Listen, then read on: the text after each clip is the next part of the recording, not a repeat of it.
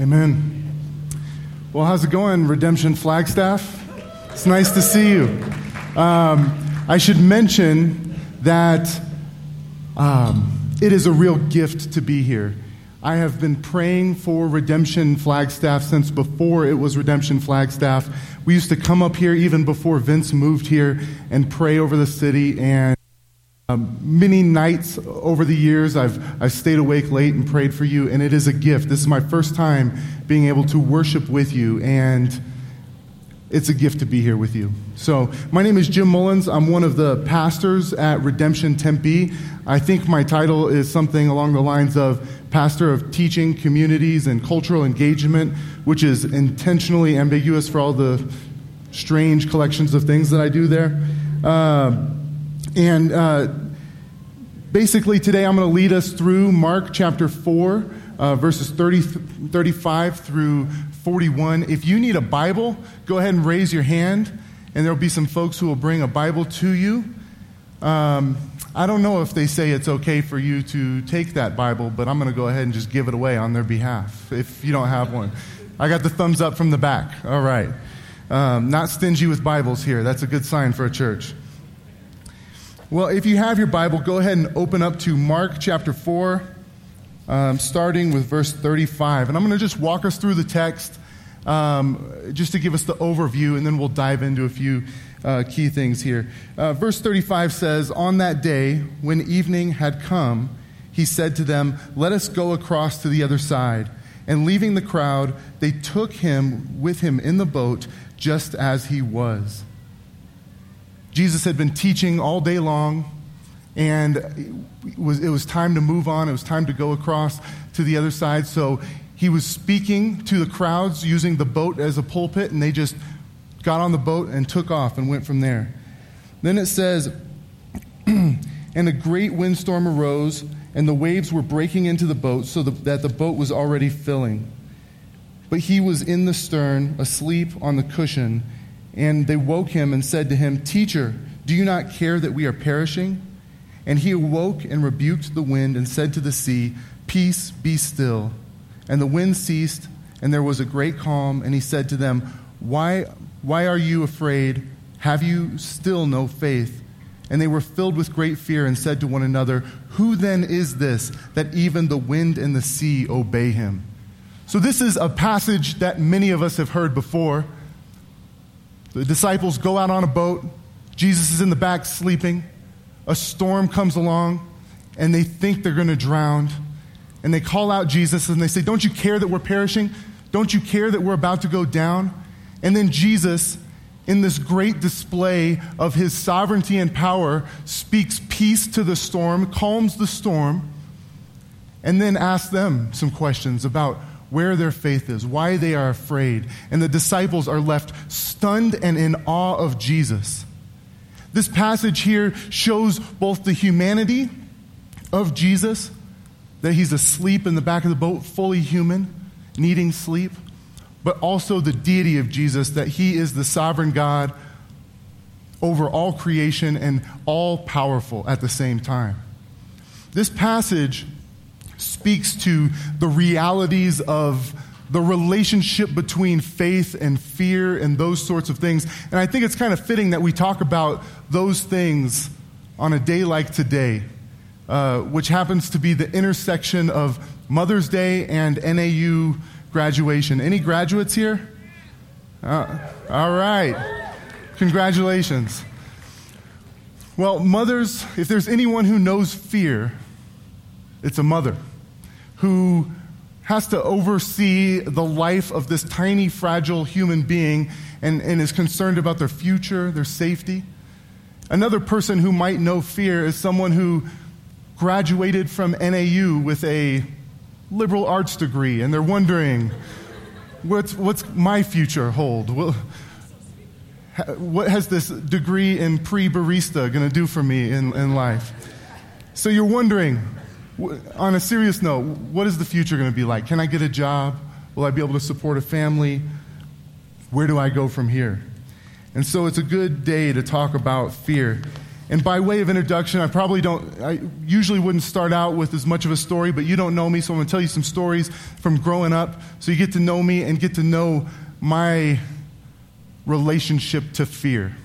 See, there was a day when I thought I was a courageous guy, a day that I thought that I didn't struggle with fear. It was when I was in junior high and high school. My nickname was Man-Child. For some reason, I hit puberty at a way early age. This was as tall as I was in the 7th grade, and I had like a mustache and a beard. And we just liked to do crazy stuff all the time. We would ride on the tops of cars. We would jump off of things into shallow water. One time, someone dared me to put a handful of oleander leaves in my mouth, and I did, and nothing happened, but still. Even I had kind of a rough past, and we would get in fights. When people tell you fights from high school, they always tell you the fights that they win. But the reality was I lost maybe most of the fights because I was always picking fights with people who were bigger and stronger than me and usually were adults and who also assumed I was an adult because of the beard and those sorts of things.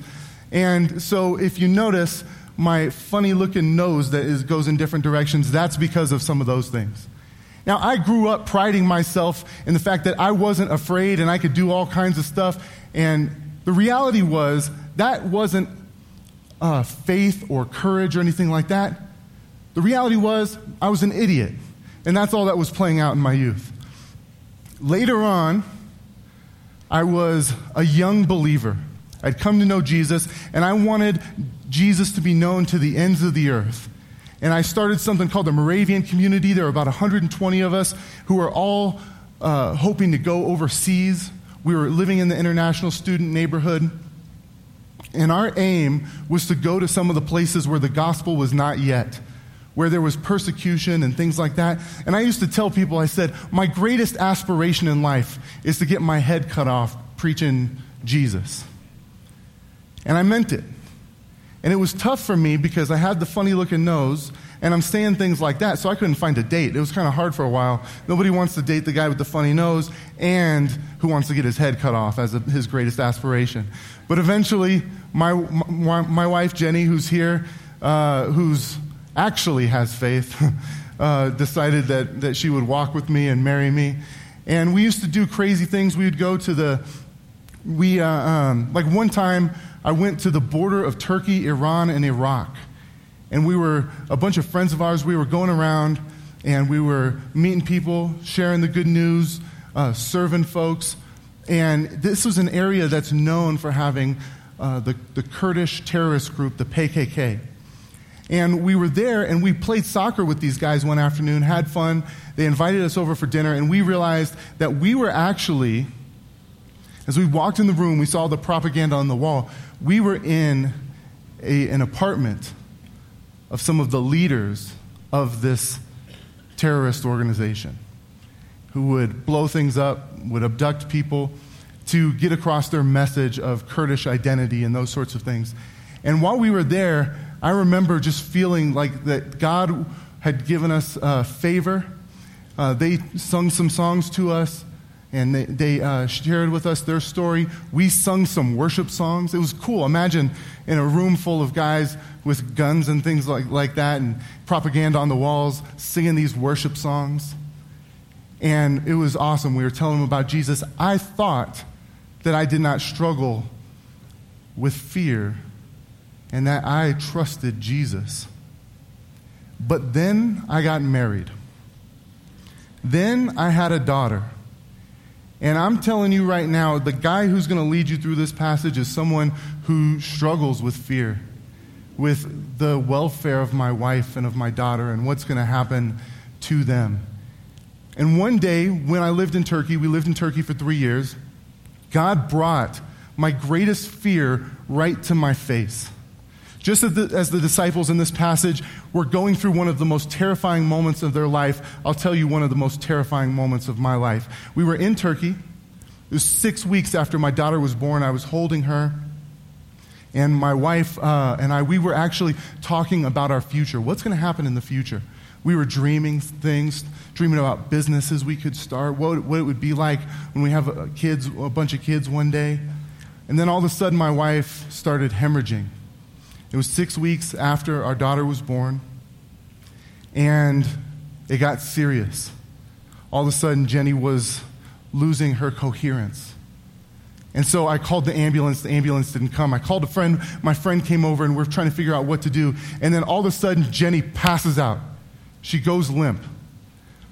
So one of my friends takes my daughter, and my other friend and I, we pick up Jenny, and we carry her down 5 flights of stairs. We catch a taxi. We jump in the taxi. We go to the hospital, and when we get into the hospital, they say it should be 30 to 40 minutes before we know what's going on. I'm sitting in the waiting room. 30 to 40 minutes turns into an hour. An hour turns into 2 hours. 2 hours turns into 3 hours. My friend comes and brings my daughter, and I'm holding my daughter, not knowing what's going on with my wife in the other room, not knowing if in that moment she was actually still alive. I'm looking at my daughter and wondering, is she ever going to be able to experience a Mother's Day with her mom? Is she ever going to have a memory of her mom? How am I going to raise this kid by myself? Am I ever going to see my wife again? What is God doing? Does he care? Does he know that I'm a missionary guy who came to Turkey, and now my biggest fear I'm confronted with? And fortunately, the doctor came in, and it was the best news some of the best news I've ever heard is she came through and said, your wife's going to be okay.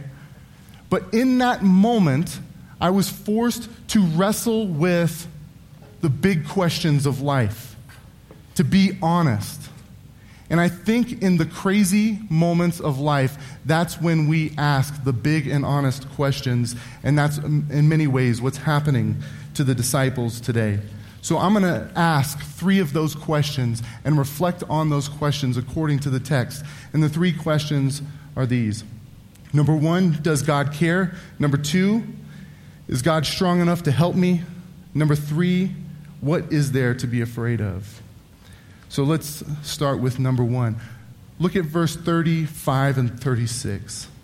Mark chapter 4, verse 35 and 36. It says, on that day, when evening had come, he said to them, let us go across to the other side. And leaving the crowd, they took him in the boat just as he was, and other boats were with him. So Jesus had been teaching all day long. And it was evening time, and Jesus was exhausted. He's in the boat. They had moved the boat out into the water, and he was standing on the boat as sort of a platform or a stage or a pulpit, and he's preaching to people. And you can imagine, it says they left just as he was. Basically, at the end of the day, Jesus didn't get out of the boat and shake hands and greet people or anything. He just said, okay, teaching's done, let's go. And he just sat down and the boat took off. And these other boats were with him, and the disciples were with him.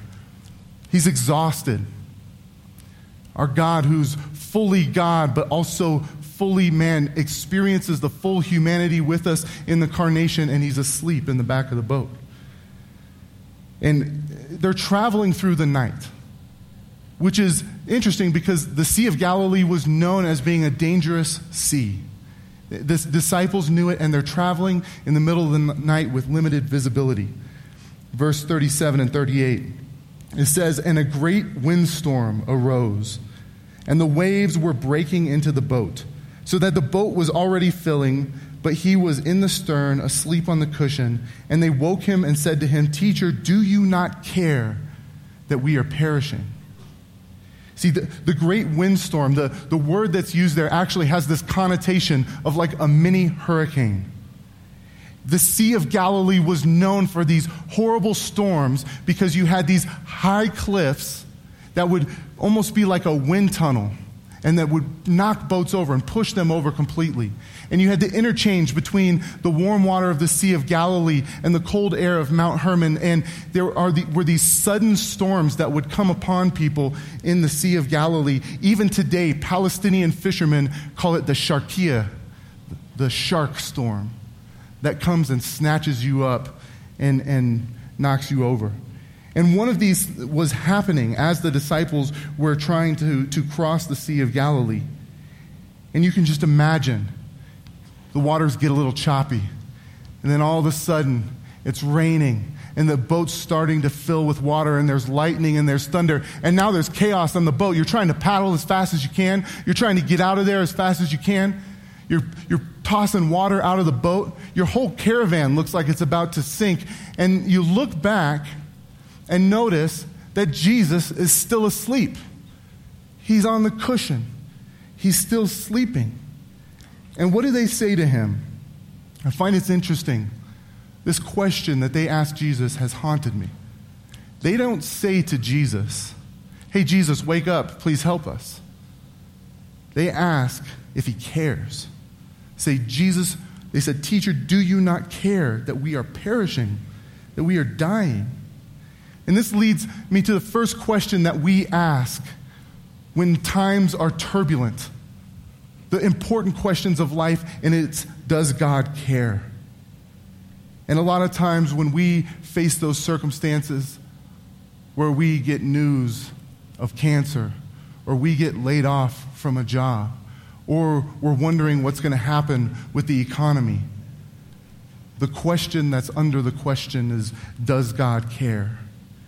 And we all ask it at various times. Right now, in a Flagstaff hospital, there's a man who's perched on the railing of his wife's bed, listening to the doctor describe the cancer, and he is saying, "Jesus, do you not care that we are perishing?" Trembling right now in a Flagstaff living room is a little boy who wishes that his father's fists would become a hand on the shoulder, and he is asking, "Jesus, do you not care that I'm perishing?" There's a girl in a dorm room at NAU whose heart aches with regret and sadness as she thinks about how her parents never saw her, and so-called men see her, but in dehumanizing ways. She is asking, "Jesus, do you not care that I am perishing?" And on the streets of Baltimore right now, there are people who are chanting and there are police who are afraid, and both of them, in the midst of this chaos, are asking, "Jesus, do you not care that we are perishing?" I've asked this question as well. 2 years ago, my precious daughter, the daughter that brings me all kinds of fear in life because I just wonder how things are going to go for her. We started to notice that developmentally she was behind a bit, and eventually we got the diagnosis that she has autism. And she's an amazing kid. You'd love her. I'm going to bring her up here sometime, and you all just delight in her. But because of autism, some of the sounds, there's a lot of sensory issues, so light and sounds can really haunt her. And almost, I would say 80% of the nights since she's been born, she wakes up in the middle of the night.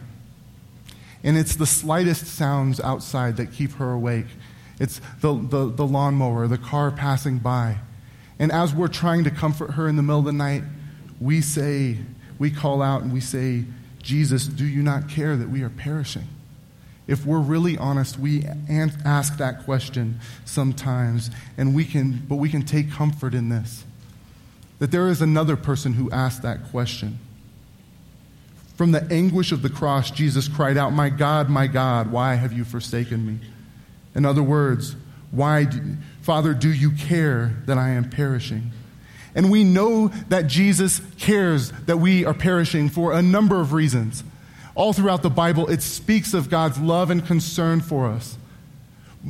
But furthermore, it also does say that God has reasons that he shapes us through trials. But even further than that, the uniqueness of our God is that our God is with us in the midst of suffering.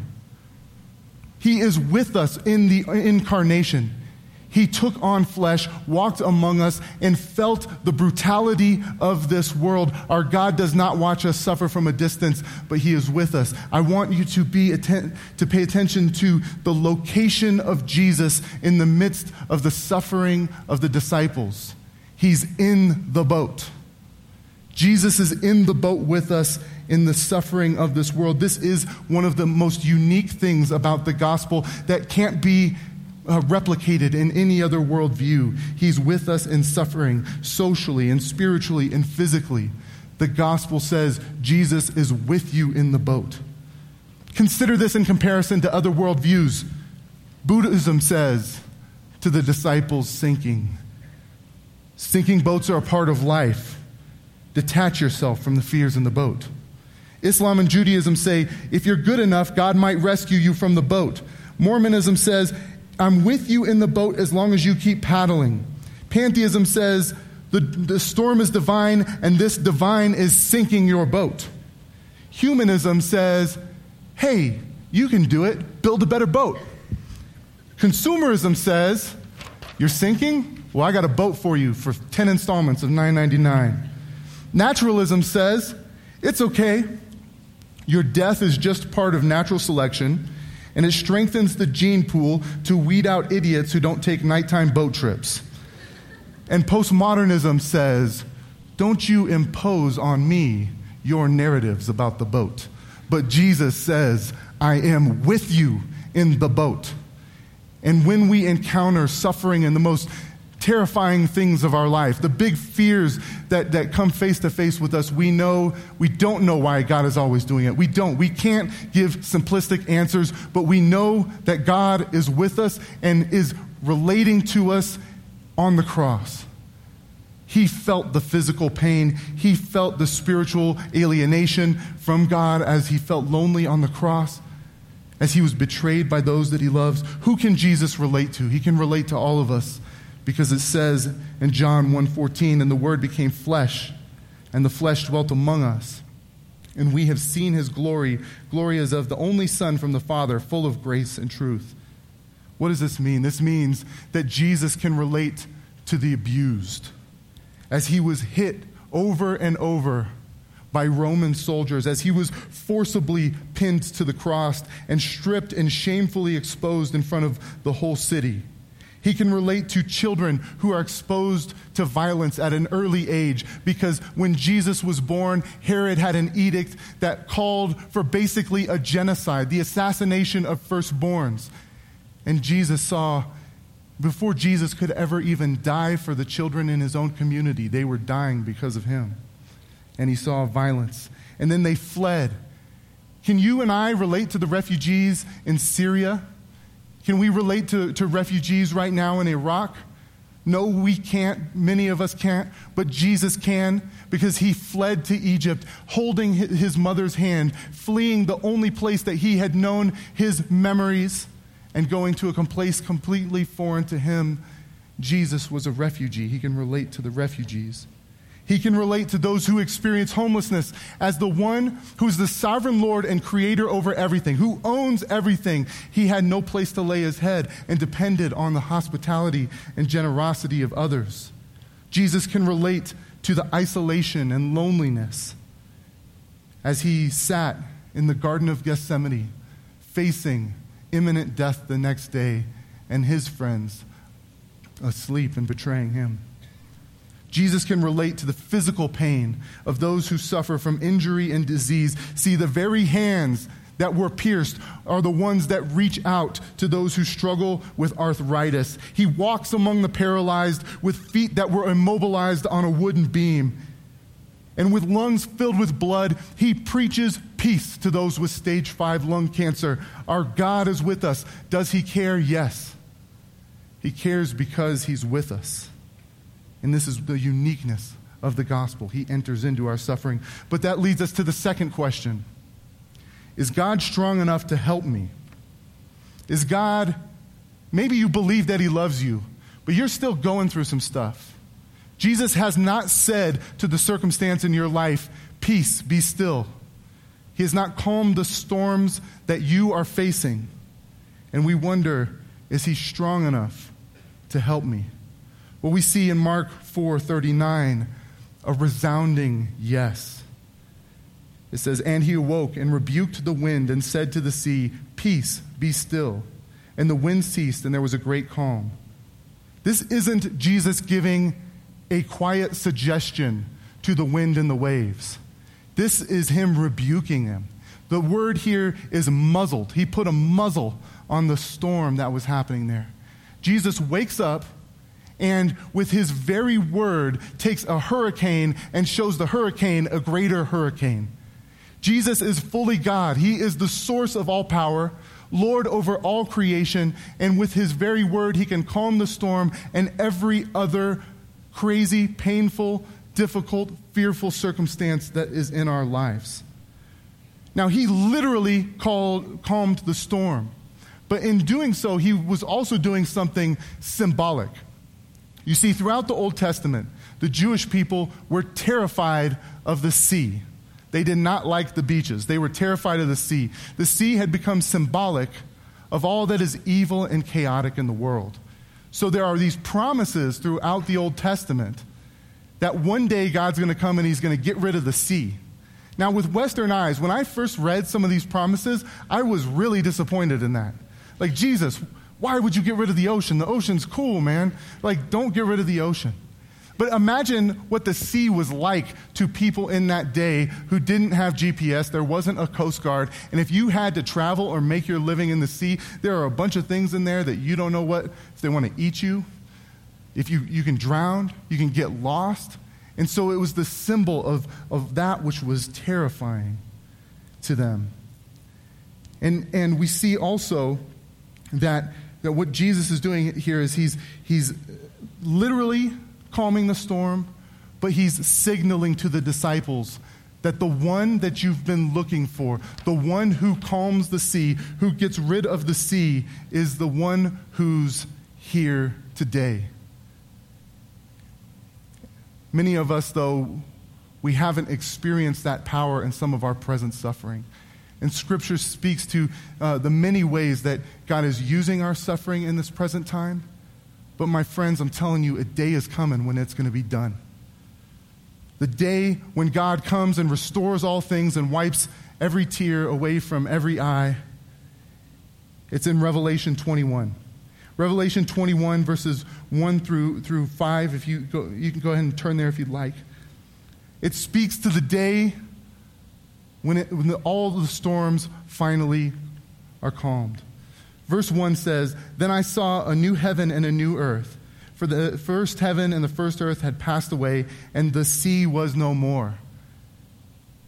The new heavens and new earth, when Jesus returns and restores all things, it says that the sea will be no more.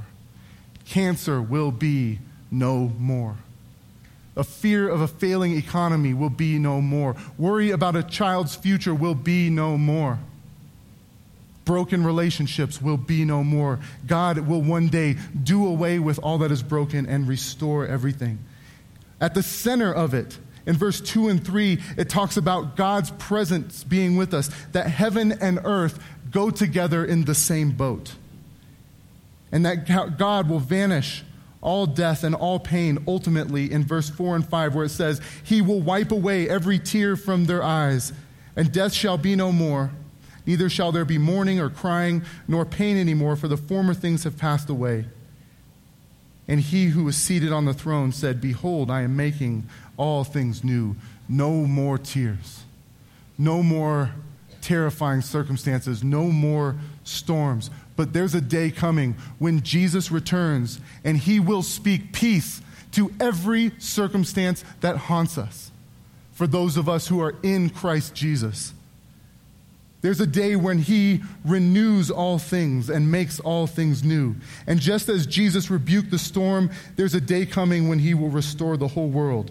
And in that day, his healing will cancel out cancer. His presence will chase away loneliness. Homeless will dwell in mansions. The unemployment will be fired as we all engage in meaningful work. Those who hide in dark alleys will be brought to light. Harsh dictators will bow their knee to the true king over everything. And from downtown Flagstaff to the towers of Dubai, Jesus will speak peace to all of creation, and all things will be made new. And he is powerful enough to do it. And there's a day coming when he will do it. And right now we walk with him and we struggle and we sing with the psalmist, "How long, O Lord?" But there's a day when that song ends and Jesus says, "Today is the day." Which brings us to our third question. What is there to be afraid of? Now, most of the time when people ask that question, they're asking it rhetorically. They're asking it to to almost encourage you that there's nothing to be afraid of. Moms do this. I was thinking about this yesterday. My mom did this a lot. My mom would come to me and say, don't worry, there's nothing to be afraid of. And somehow that comforted me. But why should that have comforted me? Don't worry, there's nothing to be afraid of. Yeah, but I could get hit by a car, Mom. Yeah, ISIS exists. There is stuff to be afraid of. And so just the casual, don't worry, be happy, there's nothing to be afraid of, that's not real. That's not being honest with the way that the world is. And adults say absurd things like this too. Franklin Delano Roosevelt, my namesake, my middle name came from FDR. It's Delano. But my family were like West Virginia hillbillies, so they call it Delano. He said in his famous inaugural speech, the only thing we have to fear is fear itself. Doesn't that sound good? Doesn't that sound good? That's absurd. That doesn't work when a car is coming your direction. That doesn't work for people who are in Iraq right now. That doesn't work when you have to pay the bills and you have a family. The only thing to fear is fear itself. No, actually, someone with a knife. Be afraid of that person. Thanks, FDR. Great advice, right? But we do live in a world that, if we're honest, has some pretty terrifying things. But the question is, what should be legitimately feared? And in verse 40 and 41, and we'll close with this, Jesus speaks to it. He said to them, this is after he calmed the storm, he said to them, why are you so afraid? Have you still no faith? And they were filled with great fear and said to one another, who then is this, that even the wind and the sea obey him? Now what we have here is Jesus questioning the disciples. It almost seems kind of harsh, where he says, where's your faith? Why are you afraid? And I think the disciples would have a fair argument to say, well, it was the hurricane. It was not some light thing. It was like we almost died and you were asleep. But what Jesus is doing here is he is training his disciples. He's about to send them out to cities where they will be stoned, where they will be shunned, where they will have to depend on the hospitality of others, where they'll go hungry. Almost all of the disciples faced significant persecution and even martyrdom. And he's training them by asking them these questions and causing them to realize who it is that they're dealing with, namely Jesus. And when they realized what had just happened, that basically Jesus had walked up to a storm, walked up to a hurricane, and punked it with his power, they're encountered with a God, and they are awestruck. They are amazed. It says, who then is this, that even the wind and the sea obey him? And it said that they were filled with great fear, that they trembled before Jesus more than they ever trembled before that great storm. And so the reality is that we have to live with fear in life, because there are some very real and very serious things in the world that we will tremble at.